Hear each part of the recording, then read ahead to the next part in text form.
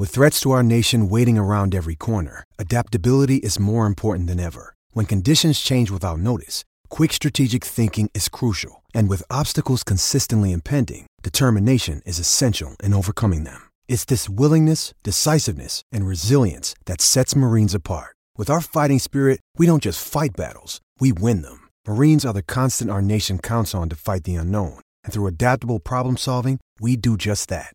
Learn more at marines.com. When you need mealtime inspiration, it's worth shopping Kroger, where you'll find over 30,000 mouth-watering choices that excite your inner foodie. And no matter what tasty choice you make, you'll enjoy our everyday low prices, plus extra ways to save, like digital coupons worth over $600 each week. You can also save up to $1 off per gallon at the pump with fuel points. More savings and more inspiring flavors make shopping Kroger worth it every time. Kroger, fresh for everyone. Fuel restrictions apply. 1300 01 1170 is the open line number. The coach most under pressure says this one. Paul from West Walls End. Nice to hear from you, Paul. The coach most under pressure, I believe, is JD at South Sydney. If he tanks, Sam Burgess straight in. Thank you for that one, Paulie from West Walls End. Nice to hear from you. Keep them coming. Let's talk NFL. So championship weekend's done. Chiefs are in. 49ers are in. It's a mega blockbuster Super Bowl 58 coming up at Allegiant Stadium. Laurie Horesh from ESPN is on the line. Good morning to you, Laurie. Let's start with the second game from yesterday. So the Detroit Lions, there they were, 24-7 up. The fairy tale story going nice, and they just couldn't hold on to it. What's been the blowback? Well, I think this one's going to hurt for Detroit Lions fans, and it's going to hurt for some time. The 3-year turnaround under Dan Campbell has been fantastic to witness. They started struggling. They became frisky last season, and then they were a contender this season. That 24-7 lead was, if not a surprise, it was the perfect result for them because it seemingly put the San Francisco 49ers in a game script they don't enjoy. The record under Kyle Shanahan from playing from behind and playing with multi-score deficits is not good. They like to be able to dictate terms up front, run the ball, pass the ball, disguise things. The way that offense is designed, it's meant to look like it could be both options. And when you make them one-dimensional is when you can get them in trouble. But as soon as there was just some missed opportunities from the Detroit Lions that are going to sting. A lot of people are talking about the fourth down choices that Dan Campbell made going for it, where he could have taken a couple of field goals. That's who Dan Campbell has been as a head coach in his tenure. He's aggressive. The analytics said both those decisions were coin flips. He wanted to, outside of just before halftime when he kicked a field goal with limited time remaining, the view is, hey, we're playing against a team that we know is talented. We know they can overwhelm us in the second half. We haven't been able to stop them. Let's make the most of our offensive opportunities.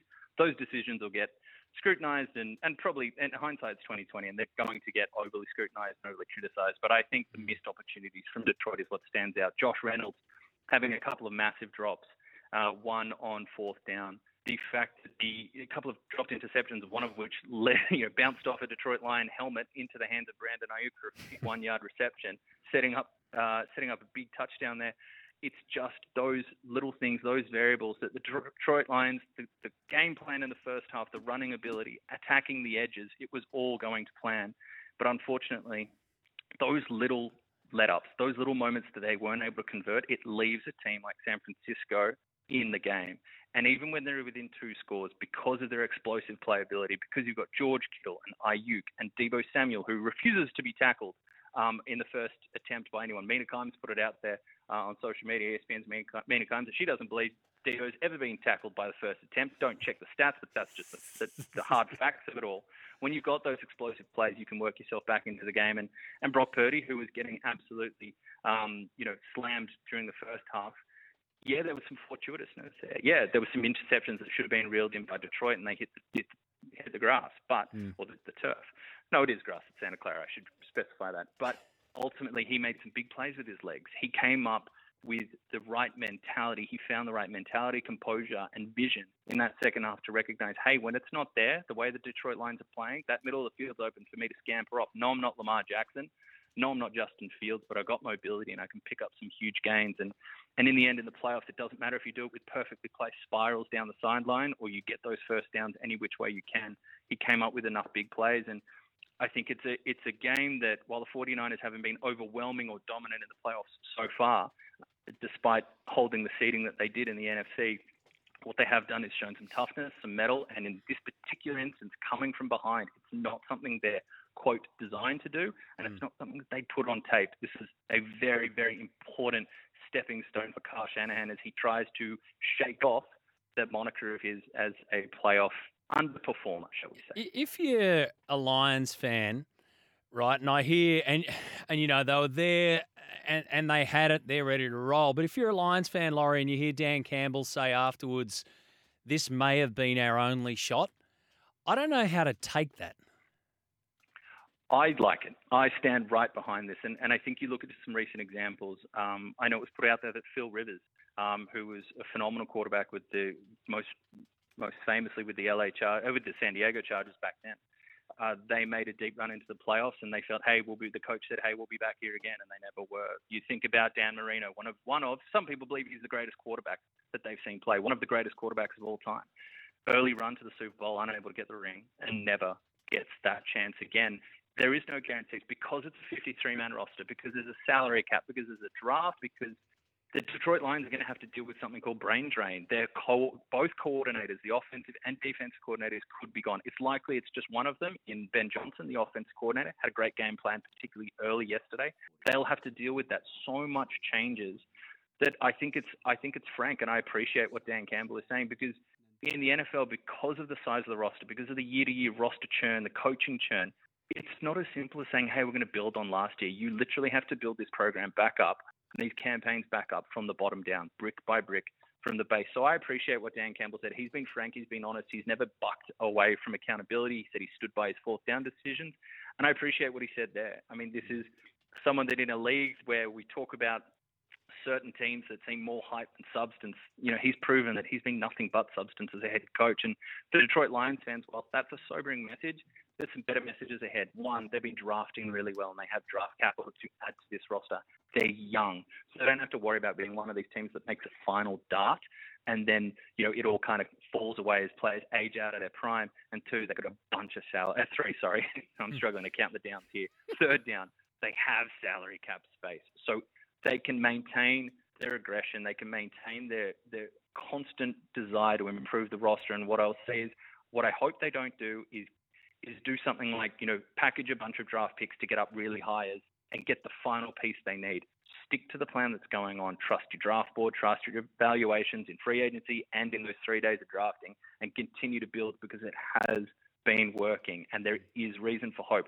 I appreciate the sobering message, but there is also reason for hope for Lions fans that this isn't a one-year run deep into the playoffs. All right, you've turned me around. You got me there, mate, because honestly, when I saw it, I went, oh, come on. I want him to come out and say, you know, this is step one. We're ready to roll. So can I get you a job at the Lions there, and you can grab a little megaphone and stand out the front, because, yeah, it's a very convincing argument. Good on you, mate. We'll touch base in between now and Super Bowl 58, but we're down to those final two after a pretty extraordinary year. It's going to be a big, big show, obviously, and I appreciate your thoughts this morning. Always a pleasure. Thanks a lot.